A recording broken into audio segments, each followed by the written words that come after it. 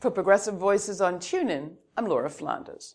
Irish independence leader Daniel O'Connell was an abolitionist. He said, quote, "May my right hand forget its cunning and my tongue cleave to the roof of my mouth, if to save Ireland I forget the Negro one single hour."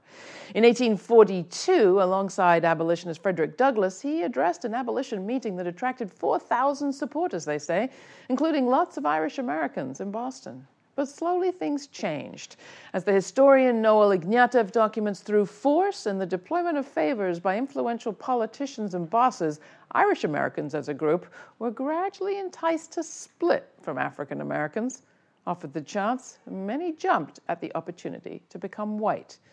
And Donald Trump seems to be hoping that the same strategy of sticks and carrots will work today. If his better-than-anticipated Latino and black male voting support are anything to go by, skeptics better be nervous. If the Irish could be made white, why not Latinos? It's certainly one heck of an organizing opportunity. Write to me. Tell me what you think. That's Laura, L-A-U-R-A, @lauraflanders.com. And thanks.